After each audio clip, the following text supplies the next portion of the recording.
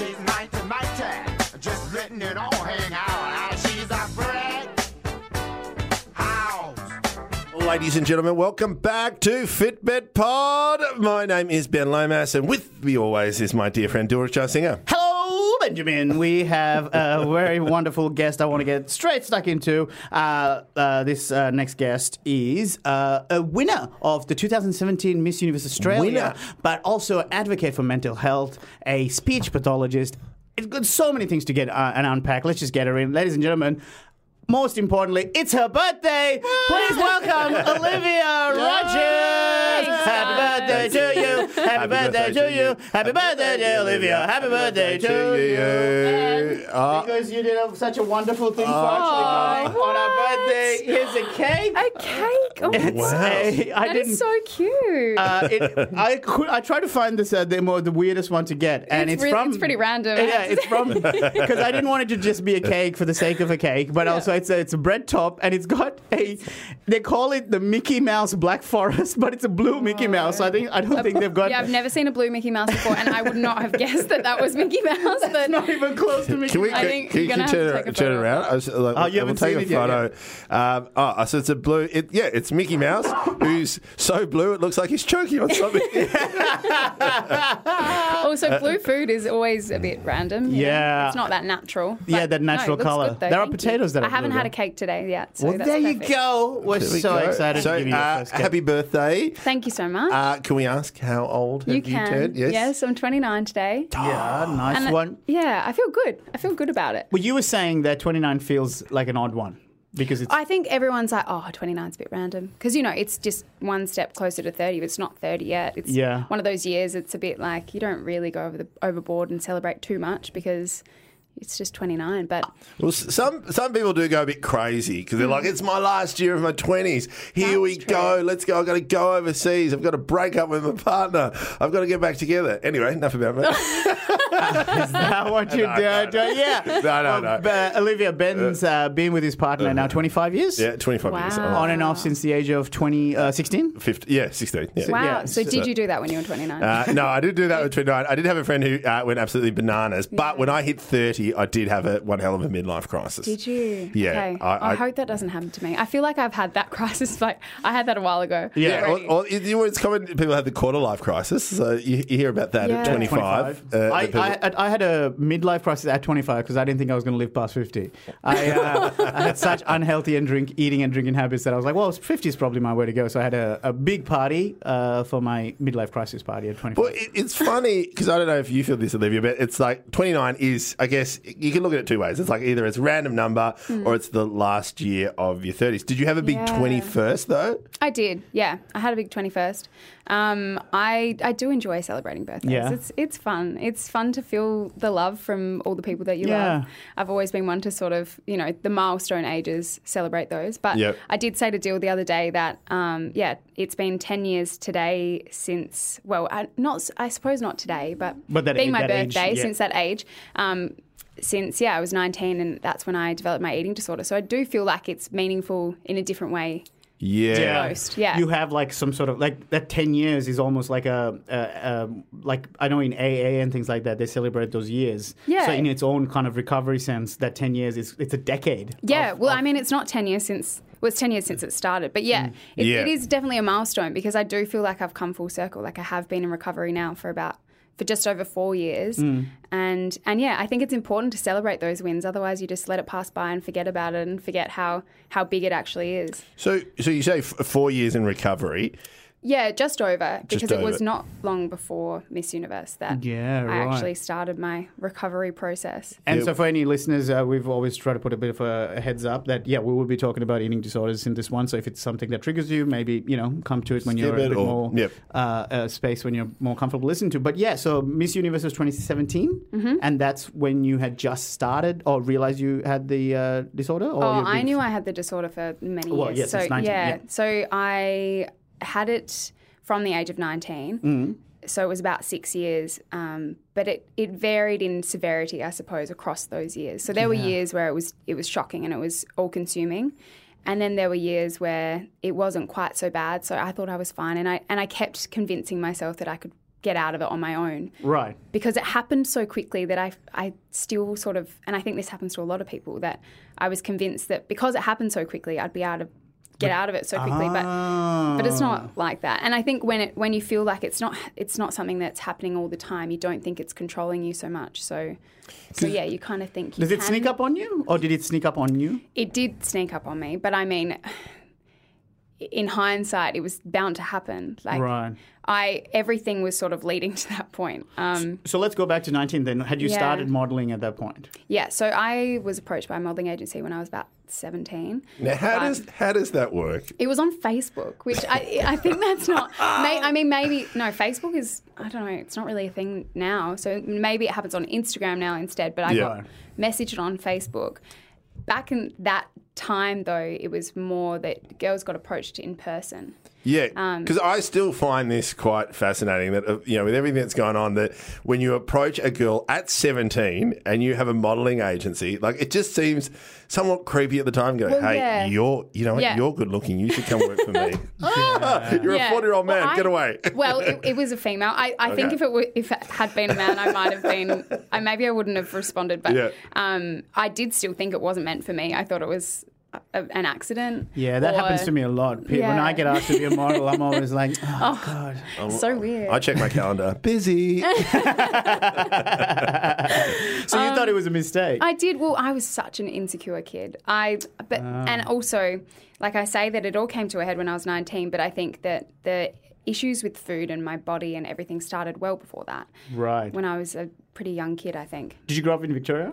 No, I'm from Adelaide. Oh, okay. Yeah, only been here for 4 years as well. Yeah, right. So, and do you reckon as a kid then, was it the culture, that stuff that we were seeing on TV? Because we've had people No, I like, don't say, think so. closer to Ben and mine's age in the late 30s who said it was a lot to do with like TV shows, or specifically like the Kate Moss, Naomi Campbell, that kind of era of body Yeah. types being, pushed in the media. I think when I sort of started going into the modelling or heading in that direction, that was definitely a thing, that Right. you were supposed to be that thin. But prior to that, it wasn't the media or looking at other people and Not thinking that Marissa that's from how- the OC. No, I mean, I adored her, but no, it wasn't that. But it's more that food became comfort. My parents split up, and Mum was a feeder. Yeah. So all of us, there were 3 of us at the time. My dad's had 2 more children since that time. Right. Yep. But yeah, the 3 of us, Mum would just be like, "Don't be sad. Have a, hot dog, milkshake, ice cream, everything." Right. Yeah.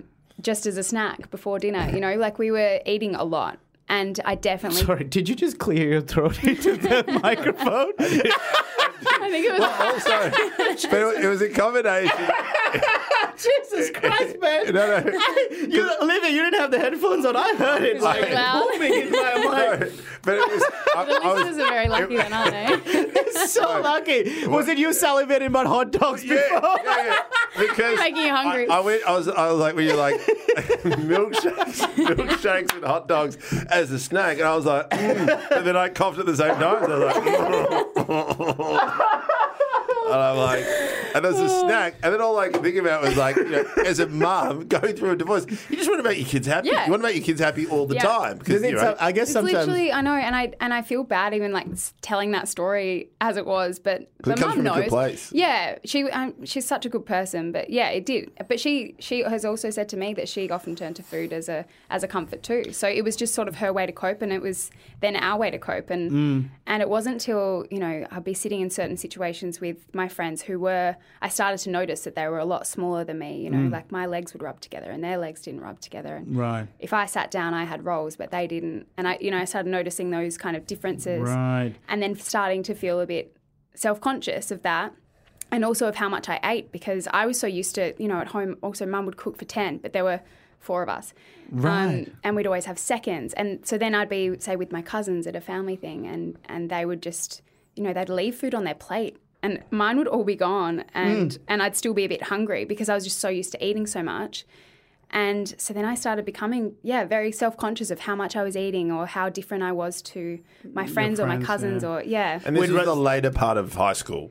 It was probably from the age of about 9 Oh, okay. to, it was that early, like pre-pubescent. And you were conscious of your weight. Then, yeah. Then? Well, then I started getting bullied by a few awful kids, one kid in particular who was a family friend. He was horrible. About your weight specifically? About my weight, yeah. Yeah, wow. Because for me, 9 was when I started putting on, and it was very much, that resonates with me a lot because it was about 14 people in the house that I grew up in, and my grandma was like the matriarch of the family, Wow. and she loved cooking. She was the feeder. But also there was like religious issues because grandma is Muslim, I'm not, and I felt like as a kid you want to connect with, the head of the family. In some way, yeah. And when the food was involved, that's when I felt the most amount of love coming from her. Like, it's not that she always loved us, but as a child you feel Yeah. that disconnect. But when there was food and I could put away so much, she would be like so proud. Yeah, It's so almost happy like- that you're Yeah. loving what she's producing. Right, and yeah. if there's someone who had any leftovers, it would go to my plate and things like that. So it Yeah. became this idea: if you clean the plate, then there's nothing left there. Then you've done you- well. Then you've Yeah. done well, and you get the Yeah. approval of the head of the family, which is exactly And what you were especially going if through. they're older, like, because I remember my Dutch grandfather would be like, have a little bun. Now put some Nutella on it. Now put some more honey. Then put some chocolate on it. And I was like, mate, there is so much sugar in this bun. And then I found out that, it's because he had diabetes and wanted to live through me. Wow. He's like, that's how the like, Long here we Island go. iced tea got invented Yeah, by a like, sober person just asking to people that and stuff. So true. See, to hear you say that you were thinking about that at 9 just does send shivers down my spine because I have a Yeah. daughter who's 6. And the idea that, and I already see it now quite often, especially in the playground already, that already there are some comments, not many, but just about body image. Oh, and they stick with you. Yeah, and this is where it's like, you can do all the work you can to give your child all the confidence in the world, but there does reach a point when you're in a collective and you're in a group and friends mean everything to you, that it's those kind of comments Yeah. that help you. Now, when you're 9, do those comments affect you, and does that continue until you get to Well, it did, yeah. I wish I could say that it didn't, but I think I really held on to that. So from the age of 9 till probably about 12, I was a chubbier kid. But I wasn't very good at sport either. So I think that was part of it, is that, I'd try and get out of phys ed. I just didn't enjoy that. I wasn't good at it. Yeah. The balls, like if we were playing a ball sport, it would hit me in the face. I'm like, I don't really want to do that. So I'd try and opt out of things. And then also because I started to be so self-conscious of my body, swimming carnival and that kind of thing, I hated it.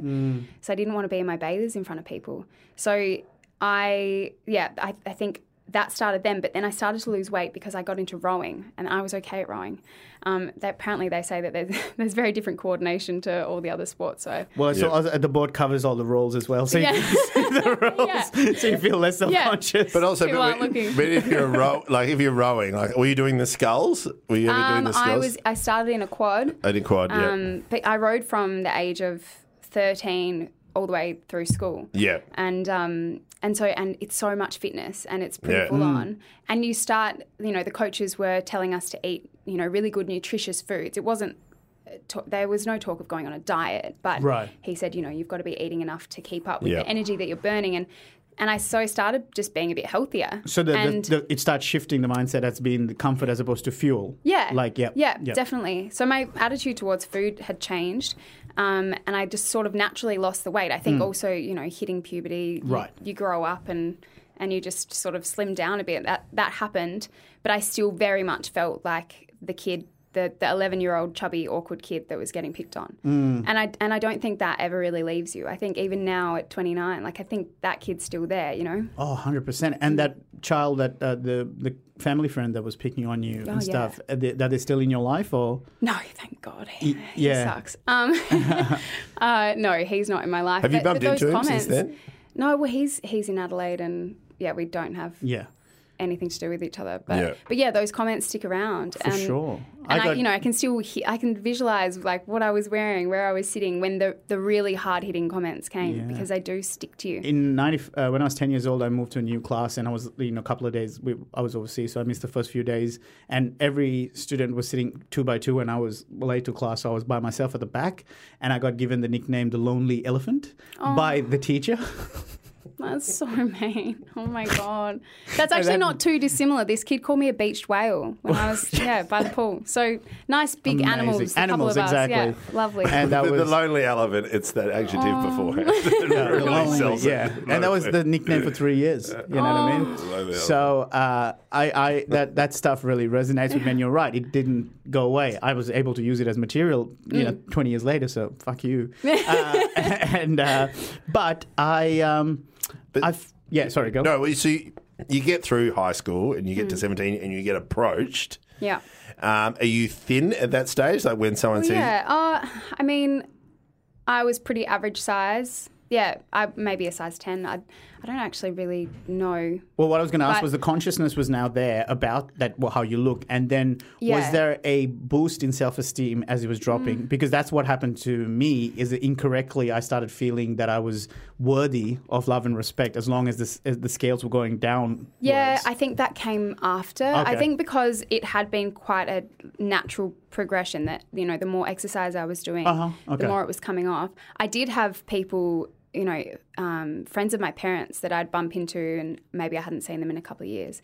And the shock on their face and like the approval of how I now looked as, you know, compared to being that chubby, awkward Right. kid, they'd be like, oh my goodness, I didn't even recognize you. That kind of thing.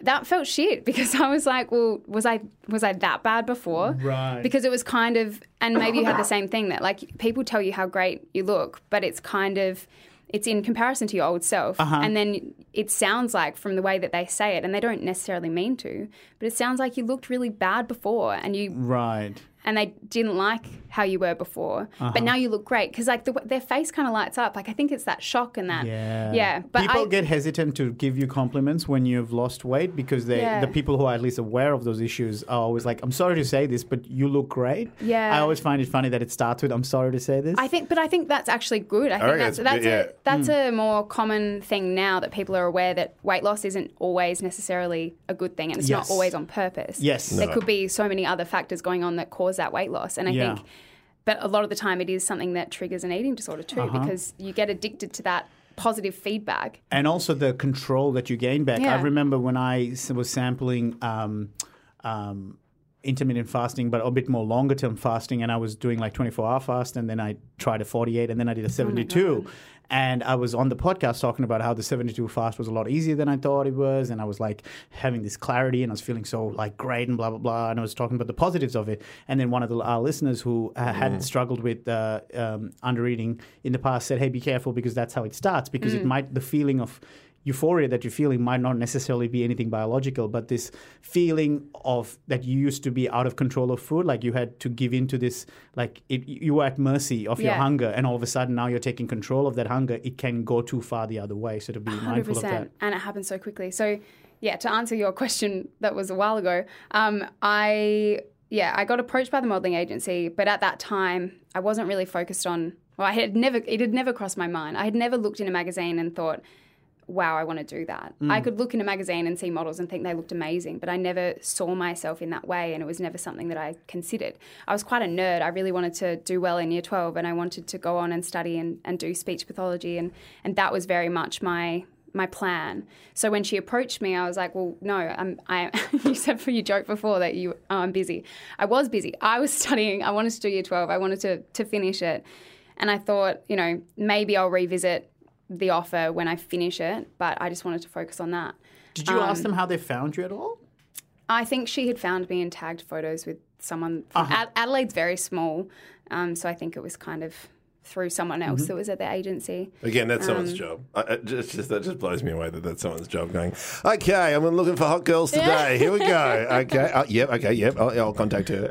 I find it so bizarre. But that is the nature of the industry. That's how you find talent. I know. It's funny because I mean, you're looking through a very different lens. Like it does start to become normal because it's just part of my story. But I do think someone who hasn't heard that kind of thing before, it's weird. Yeah. And you're making me realise how weird it is now. In hindsight. It's just like and for them it's just another day in the office. Yeah, literally. So you get approached, you don't do it I didn't do it straight away, yeah. So then I finished Year 12. I wanted to travel and do all those fun things after school.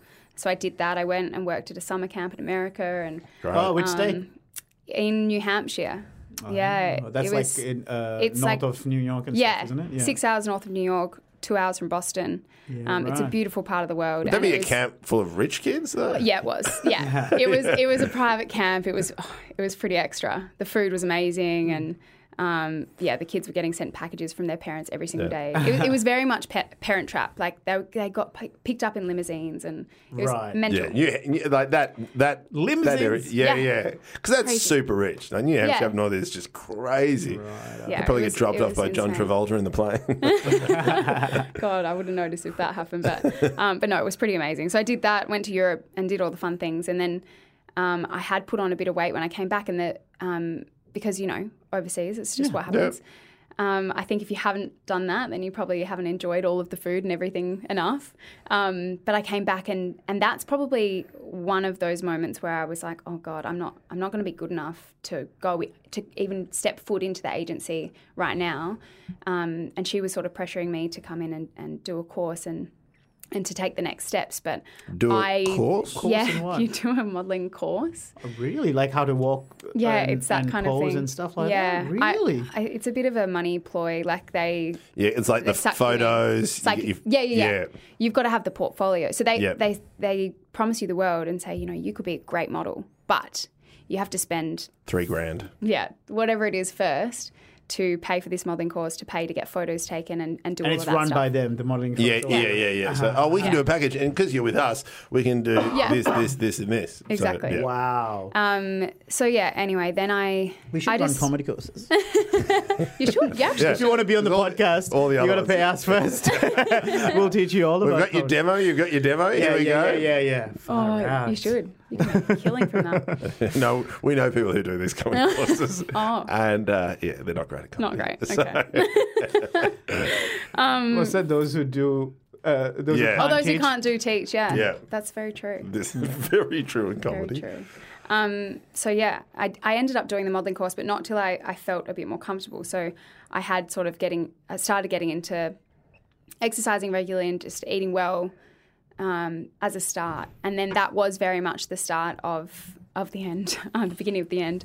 Because I think my question is, and we've had previous guests who've talked about their eating disorders. I think when do you have a particular time where you go I have an eating disorder? Is there a moment where you go, 'cause I assume it creeps up on you because you're doing all these things, but then when do you realise where it clicks and you go, oh, I am this definition? It was probably towards the end of that. So after my gap year, that's the beginning of my first year of uni is sort of when I started to go into the agency more and do the things that they wanted me to do. Started going to castings and that kind of thing. And I think maybe 2/3 of the way into the year, the owner said to me, I had these photos that she'd told me to get, but I wasn't getting any work. So I said, well, I've put all of this money in that you told me to do. What happens now? Like nothing's happening. So do I just pull the pin? And she said, no, actually, we think you'd be great in Japan. We have a guy coming over from Japan that we want you to meet with. If you go there, you can earn $20,000 in 6 weeks. But, the catch is you have to be a certain size. So she took my measurements and what my measurements were at the time on my hips. They had to be, I think it was about 5 centimetres less, which is a lot. But in my mind, I was like, oh, that doesn't sound like that much. It doesn't sound that hard. But things like centimeters or hips, specifically the areas, like you can't target fat loss. Yeah, you can't spot reduce. Yeah. You can't just Spot reduce? Yeah, spot reduce. So like, pick it. Say it's your arms that you don't like. You can't just go and train arms and just lose weight from your arms. Yeah. Like the rest of your body will change. Yeah. Yeah. So you can't target one spot. So I couldn't go to a trainer and say I just need to get my hips to this measurement. Like, Yeah. have I've to- just never heard the term spot reduce. Oh, I heard it a lot at the time. Yeah, because okay. It was about that. It's like industry jargon. Yeah. Yeah. Yeah. Wild. Yeah. But yeah, so I was like, cool, yeah, okay. How long do I have? And I think she gave me 5 or 6 weeks. And I thought, because, what an amazing thing as an 18, 19-year-old I was 19 then, to go and make 20 grand in 6 weeks. That was unfathomable. Like the jobs that I was doing, I was Well, I'm getting 36 like $15 and he's an 40, hour. but 20 grand in 6 weeks sounds amazing. Even Oh my now. God. Yeah, even now. Not a 90. Yeah, No, but I would have lived off of that for a few years probably. I think at 18 I was working as a garbo. Yeah, you were too. I was working at Dan Murphy's at the time. Oh, great. Yeah, I was yeah. a checkout chick. Yeah, it was And suddenly really good. 20 grand. Wow. Yeah. And a lot of people pretending they're having a party. Yeah, I'm just having a party. No, it's not all for me. Having a party. Yeah, no, that was not a great job. But yeah, so I was like, cool, I'll do it.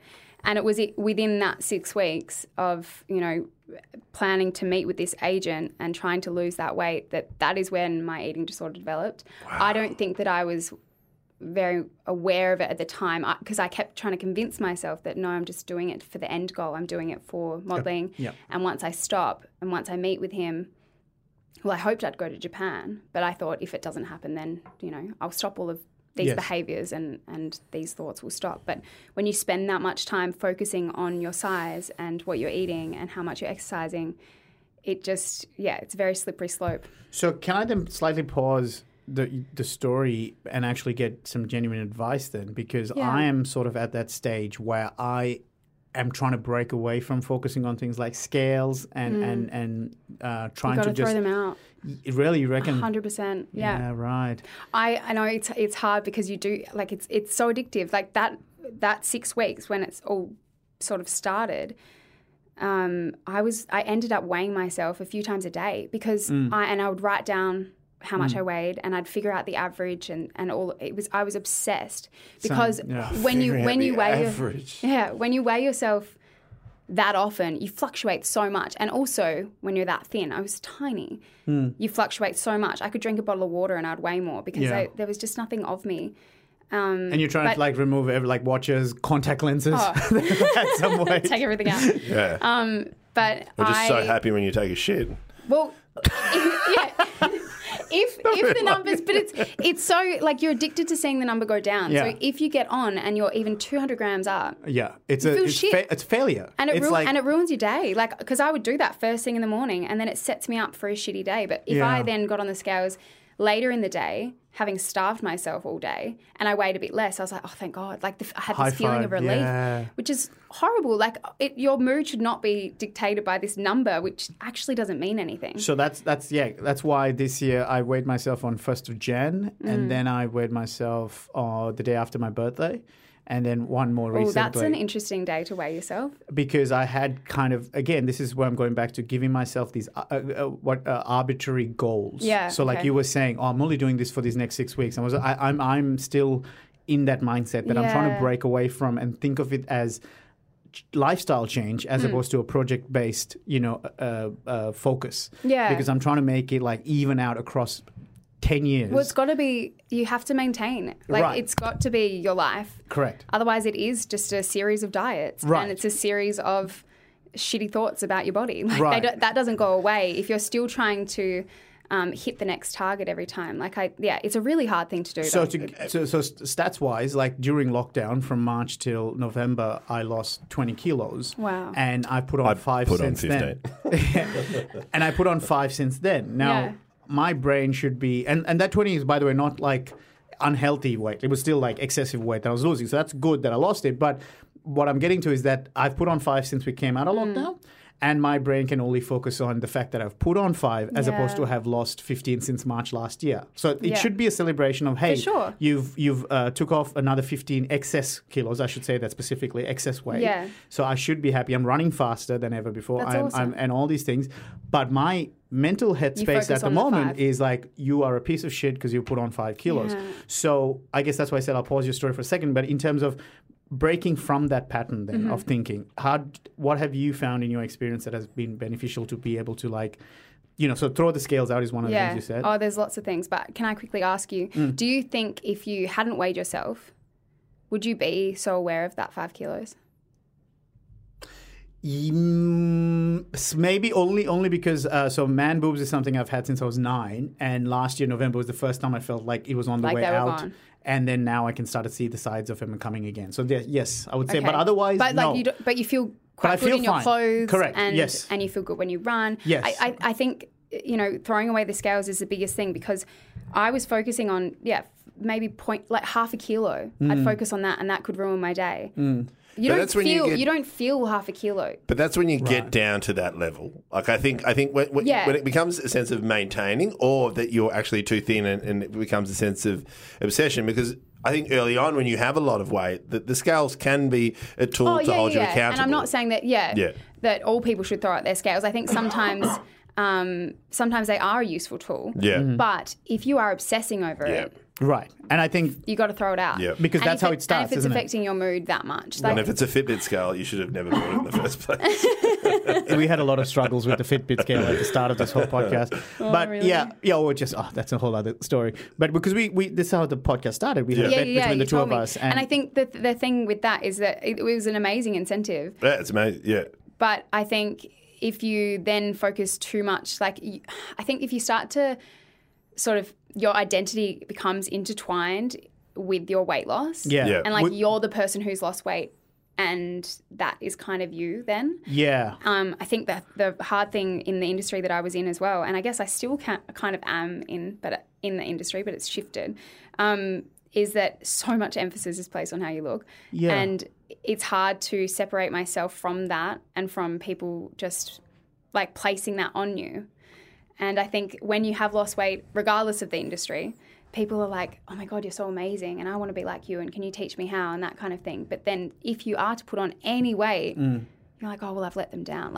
It's not, I think you feel like it's not just you. You feel this pressure from other people because people are looking to you. I don't know if you do. This is kind of an assumption. No. But I think you and I are on the opposite end of that, in the sense of where we started and then how the impact of the lockdown had on us.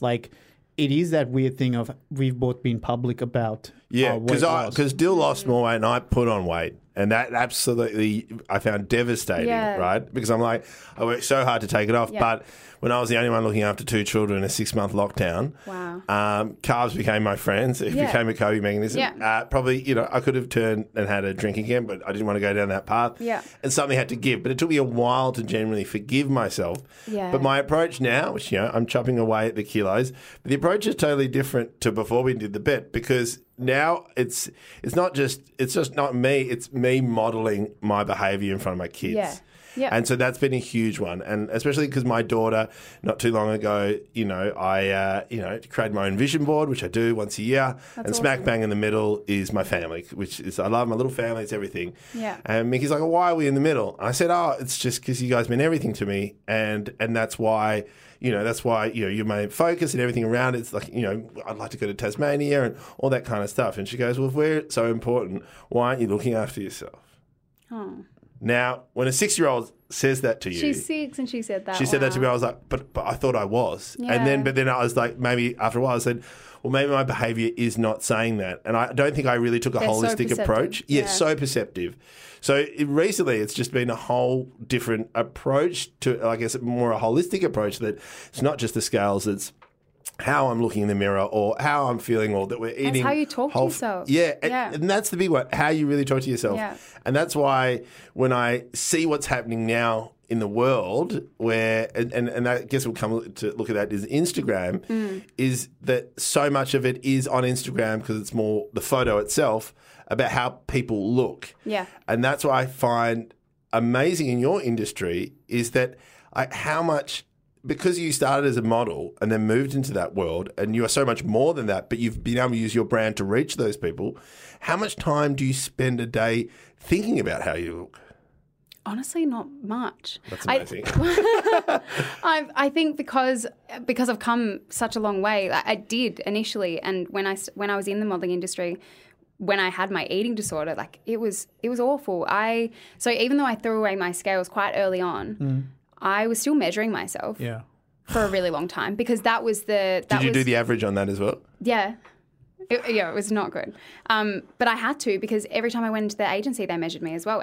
And your measurements are written on your comp card, which is essentially a business CV, card for a model. So it has, your best photos and your height and your shoe size and your measurements. Yeah.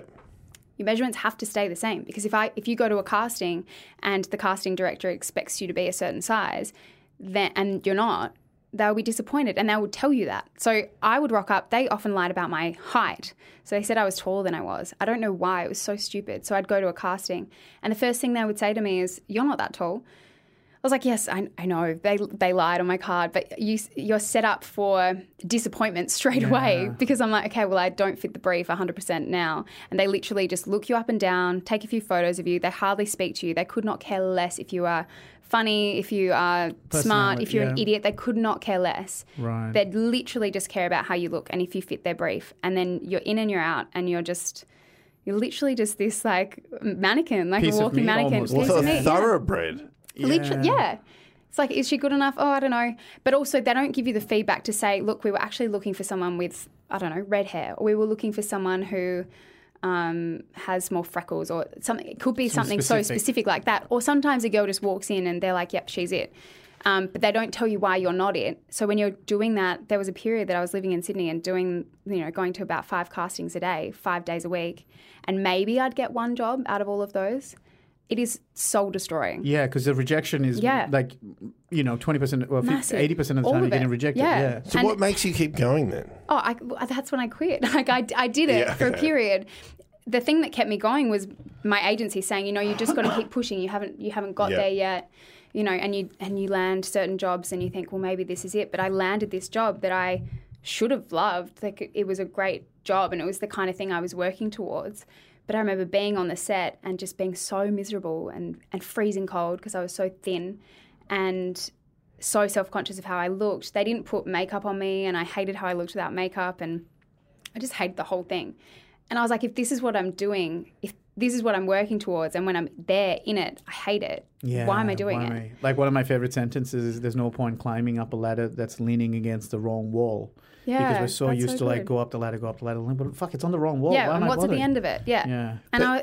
And I thought too, like if I was to make it in quotation marks, I like what am I making? If I get to a point where I'm a successful model at that size, the thought of trying to maintain that for ever Right. was just so daunting and terrifying. And I knew I wouldn't be able to do that. So that's when, I had to pull the pin. But my eating disorder continued for years after that. But you have had success in the modelling career because you won probably one of the most prestigious modelling awards. Like Miss Universe is what a lot of models strive for. Yeah.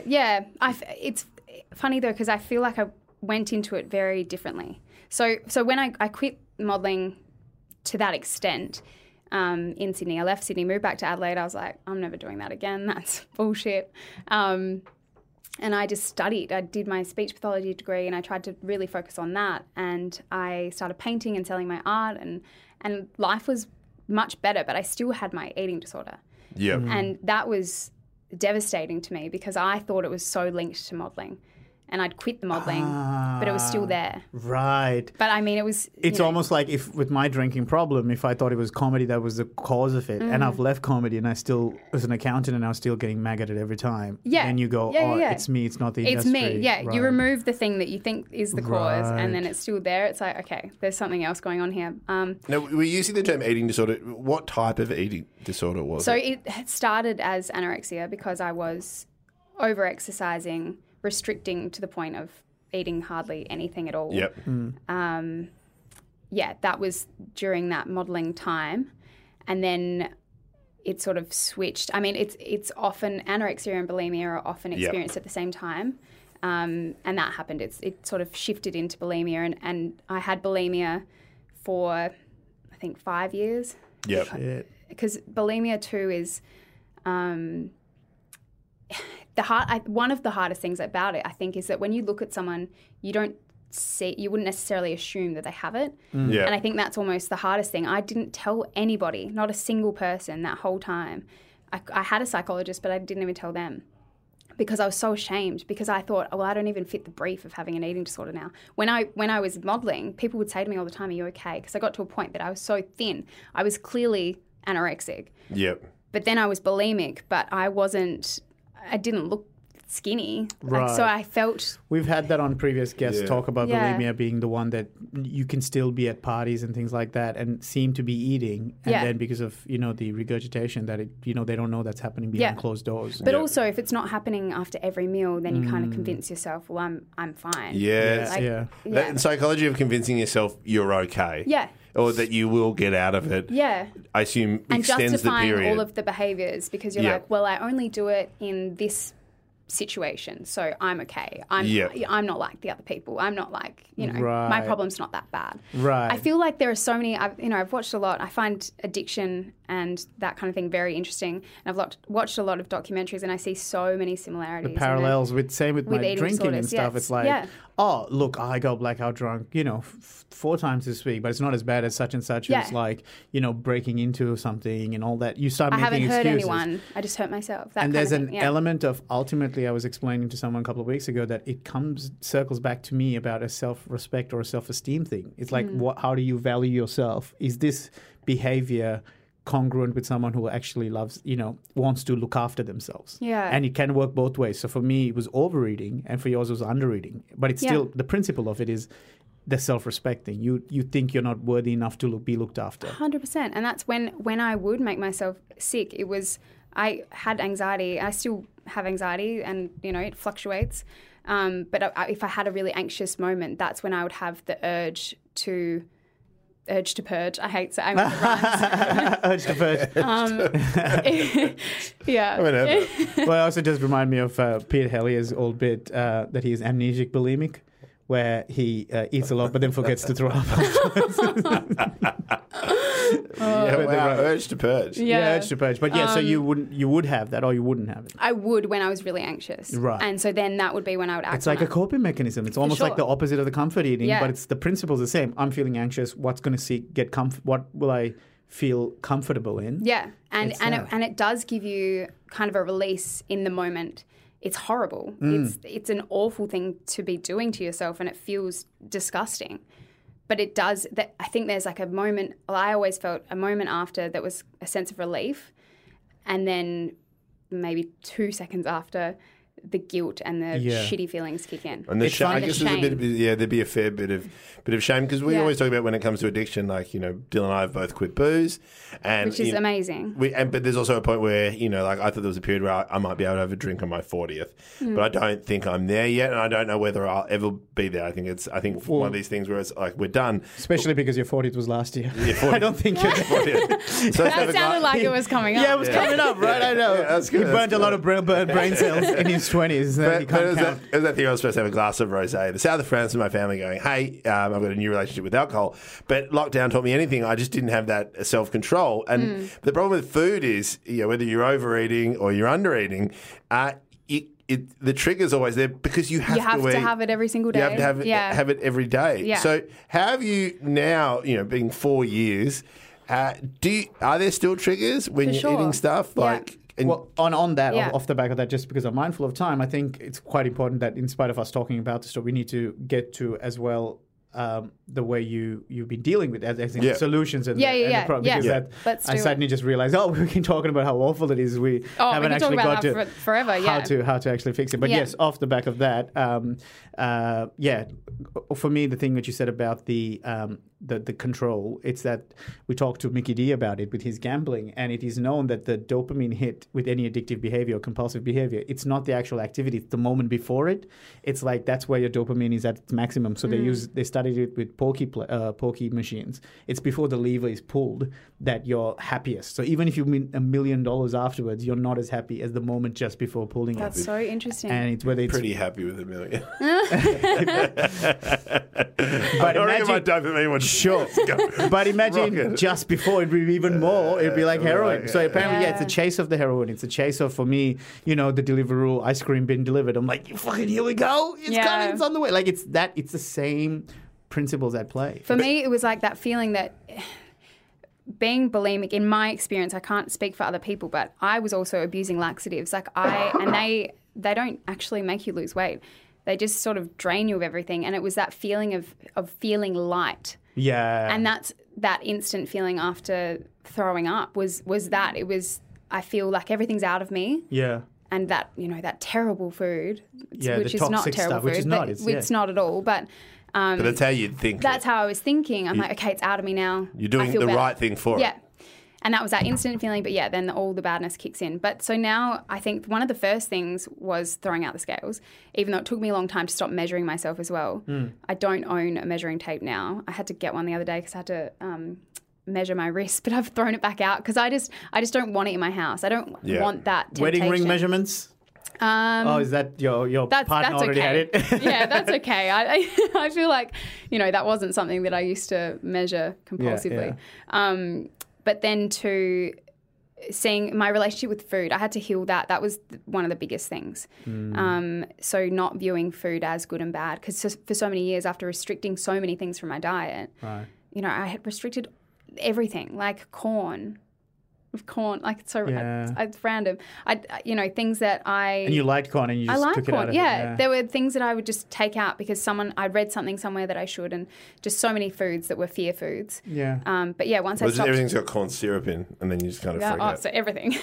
But yeah, so I stopped viewing them as good and bad, and also I don't like the idea of like a cheat day. I think your body craves certain foods because you need it.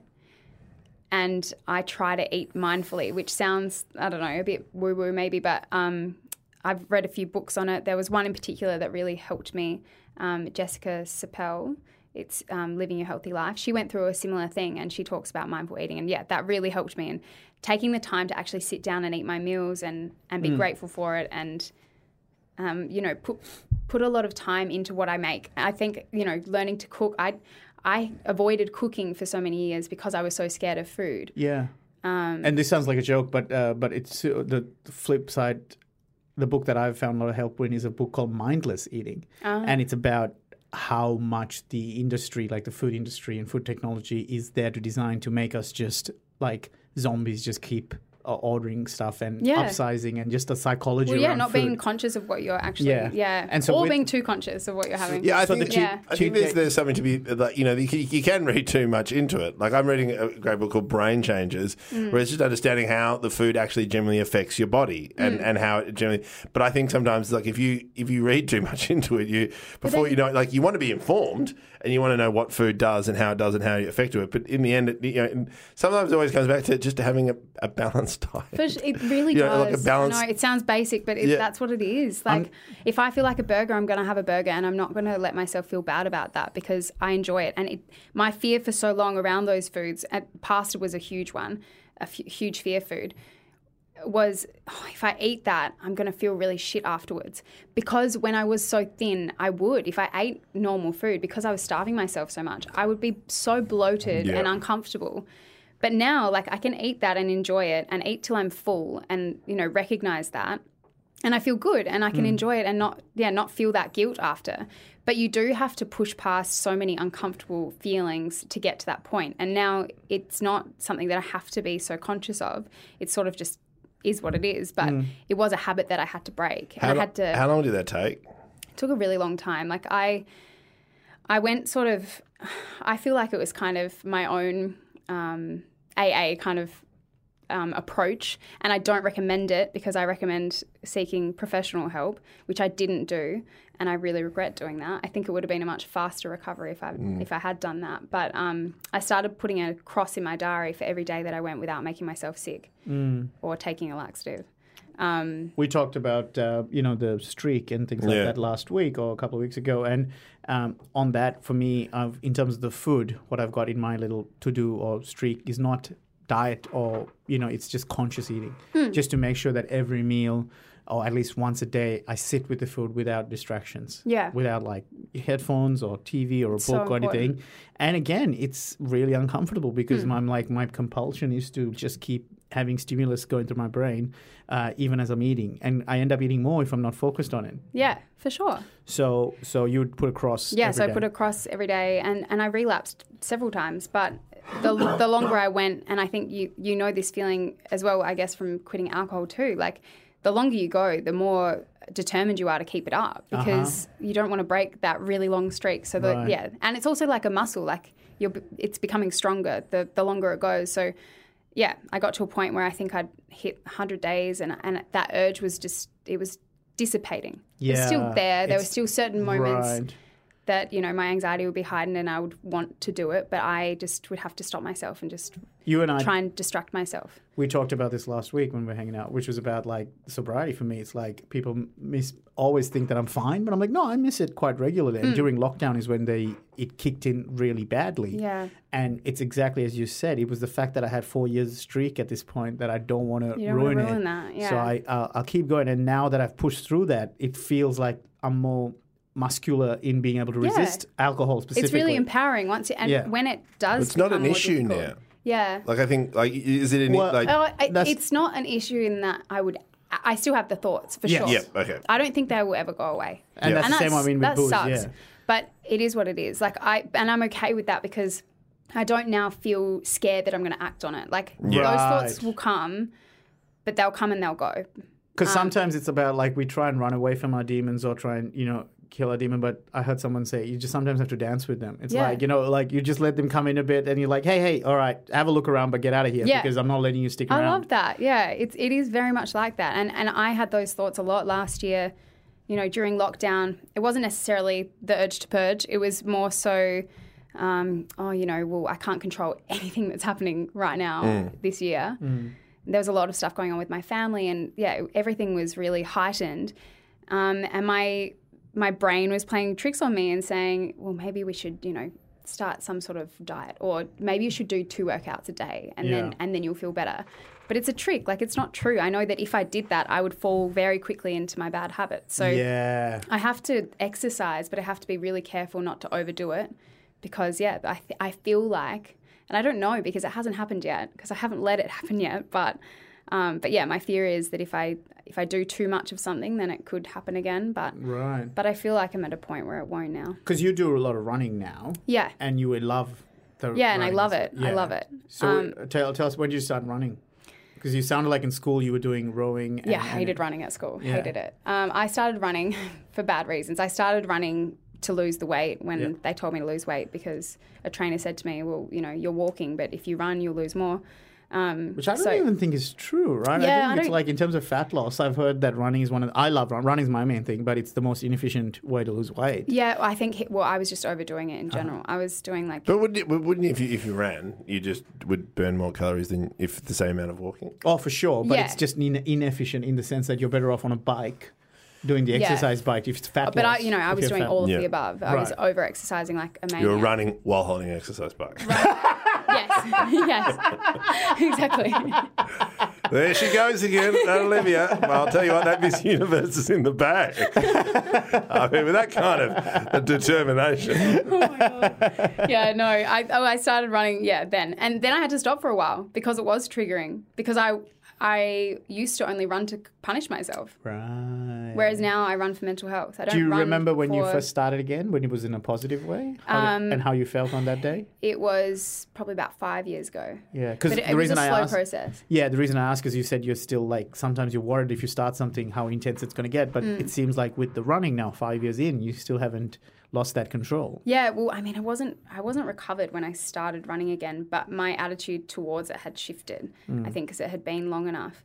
But yeah, I sort of took it slowly, and I feel like I can't, I really want to do a marathon like we spoke about that the other day as well, but I do worry that I'd overdo it with that. But I know how important nutrition is, and I think that as long as that's the focus and you know that you've got to replenish your body and look at it that way, rather than as like a weight loss thing, because it's definitely, it should never be that. I think you'll kill yourself if you do a marathon and don't eat. You just end up pissing blood and your kidneys would go. It'd be terrible. So, yeah, it's just shifted. But my purpose behind exercise has shifted, and I think that's one of the most important things too. Is that I never eat a meal and think, okay, I'm going to run tomorrow because I ate this. I think once you do that, you get in a trap, and you just keep doing that. You just keep exercising to punish yourself. But I exercise not every day, but, I try to move my body in some way most days. Like it might be walking my dog or doing Pilates or running. But it's because I know that mentally, like for my anxiety, I need to do that. It's not to lose weight. It's not to burn X amount of calories. It's to feel good.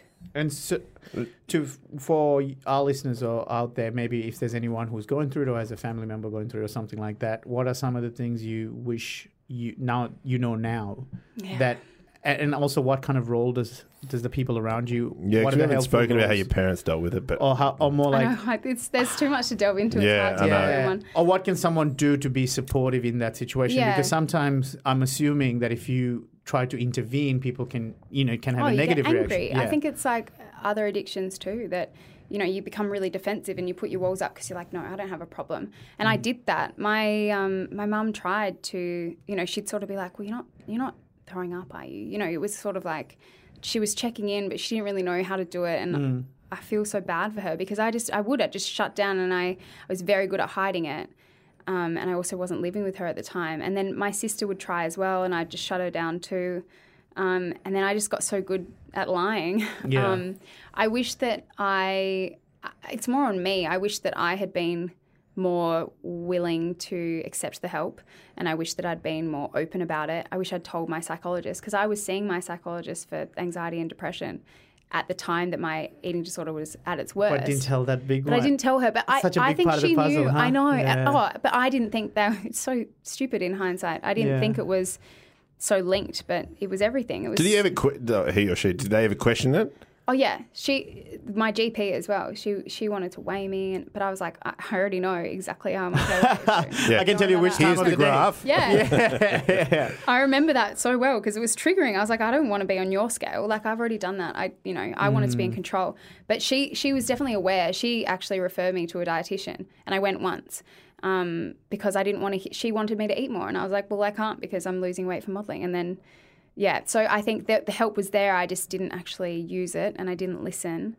And I wish I had. But I think, yeah, it is really hard for family members, seeing someone go through that and trying to approach them. I think my advice is to do it kindly and do it, in a very safe setting, and don't try and attack them or accuse them of anything. Just sort of, let them know that you're there Yeah. when they're ready. Not an Because over-the-top intervention. they've got to be ready to get better. It sounds so wanky new agey, but it's like that self-love thing is what actually worked for me in the end. Like when I was New Year's Eve 2017, when that shirt didn't fit, and that kind of was the day I decided, okay, I got to do something about this, because I'd felt that feeling of shame or sadness before, but this time it was met with, hey, it's okay, you're still worthy of love and respect.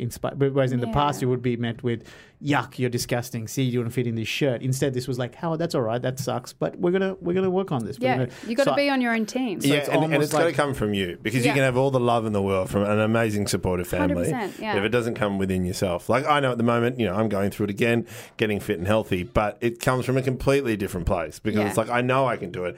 I know I'm worth it, except this time, I want to do it, and I'm doing a different approach because it's like, oh, well, actually, I really want to model this. Yeah. I really want to have the kids to be involved, like really just really have fun with it. Because I think sometimes it's what you're happy with doing with yourself, but then also projecting it to the people around you. So they can be part of the journey as well, rather than keeping it so to yourself. Like, I know it's part of you, but if you could express like, oh, I'm doing this, or you're supporting me in doing this, thank you, I can't do it without my support team. Because that's why I'm fascinated with you. You have such a huge following on Instagram, and you promote that as well. Do you ever feel, is there a sense of responsibility behind that? But I feel like it's helped me in a way, because just before Miss Universe, that's when I told people that I had an eating disorder. I posted something about it on social media, and then I went on and did Miss Universe, and I never expected to win. I never expected it to be a thing. I actually got approached to do that as well, like the modelling. Yeah. But I never thought that would be part of my life. And it was amazing. It was such a great experience. But the best thing that I did was say that I had an eating disorder prior to that. It was still very fresh. It held me accountable, I felt, because I know we were saying before, like, you feel pressure from other people if you've lost weight to sort of maintain that. Whereas I'd come out on the other side, like I was at a healthy weight at this point. And I said to the owners of Miss Universe, if you guys tell me to lose weight, I'm not going to do this thing, like, because I don't want to fall back into old habits. Right. And they were like, no, we just want you to be you, and to win and be confident in who I was, and not to feel pressure to look a certain way and be a certain way. I was just being myself. It was really cool. And I think that's the thing with social media. Like, I'm just very open and I'm very much myself. And if people like that, then that's great. But if they don't have to follow me. Yeah. And I think that's been, it's been really helpful in my recovery, because it holds me accountable, because I know that if I started to fall into old habits, people would notice. Like, people who follow me would notice that. And a lot of girls that follow me for that reason. Right. So I would hate to let them down. So it's kind of... and there's a sense of control in that, but it's from you. Yeah. Like, it's not a casting agent that is just measuring you every time. It's your no one's approach. dictating what I put up. I put up what I want to put up, and I do the jobs that I want to do. It's interesting you say accountability, because I literally said that like a couple of hours ago. I was doing this thing on like mental health, and I was talking about how my weight was part of my shtick, and then I was held to that to myself. Like that material was all about being fat, which meant that if I lost the weight, I lost all the material. Like your identity is linked yeah. into that. So what I've decided for me is to flip it and say, okay, if I can then use my identity on stage as to be the one that gets dictated in real life, then what's the persona I want to be on stage? And part of the reason why I talk about mental health stuff now is not saying that I'm nailing it, but it's in the framework of I'm someone who asks for help. Yeah. Because I can't always nail it, but I can always ask for help. And that takes the pressure off. Yeah. You don't need to be nailing it all the time if you're Right. telling people that you don't. Yes. Yeah. Exactly. And just saying that, that I just don't want to be caught out as someone who is afraid to ask for help. Yeah. Or, lean on a mate or whatever. I want to be able to say, hey, see, I kept saying that. And now if I don't do that, I'm letting down the people that I've put on social media saying, hey, Yeah. I'm going to ask for help. 100%. I love that. I think that's a nice point to. Oh, you suddenly became 774. Yeah, I did get all 774. Thank you for listening on Drive. Make sure you check out. Thank you so much for coming. I wish we didn't have to wrap it up, but we kind of have to. I Wow, know. we've gone Yes, now. That was. I don't have my glasses flew on. I past. can't see what Yeah, the time Yeah, is. but- flew past. That is incredible, Olivia, and thank you so much for being so lovely. And your time on your birthday itself, specifically to take it out to chat to us Oh, it's about my it. I know. pleasure. Thank you for having me, and thank you for my blue cake. Yeah, I hope it. I don't know how it tastes, but let us know how it I goes. think it's going to taste blue.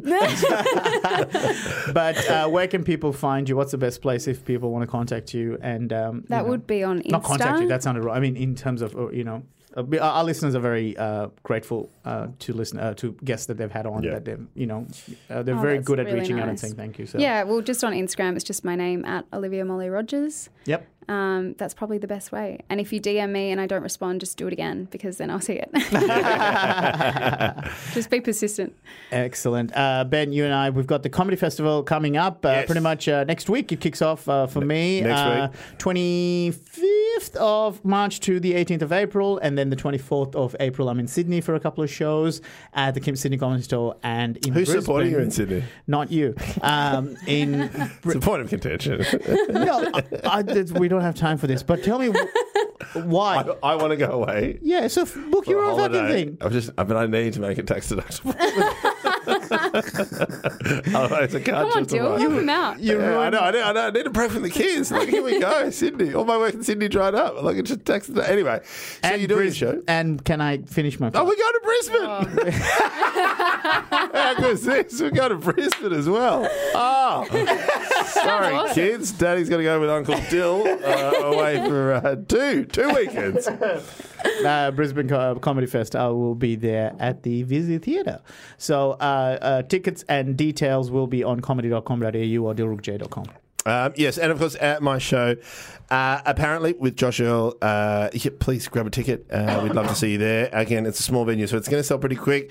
We probably may put on a couple of extra shows, but we need to sell out the rest of our season before we do that. So grab a ticket. Josh and I doing straight stand-up, and then, of course, taking your questions at the end. And also forgot, quick one, my other podcast, Mad Stacks with Ed Cavalier. That's been going great guns. Thanks for a lot. A lot of Fitbet listeners have crossed over because it's like Fitbet for money. For money, yeah, for money. And if you're thinking about buying a house, check out Dill's podcast. But again, housing prices in this country have gone through the fucking roof. So what's the fucking point? It's insane. Anyway, thanks again, Olivia. Thanks again. Thank you, guys. And we'll see I you love all what next you're week. doing. Bye.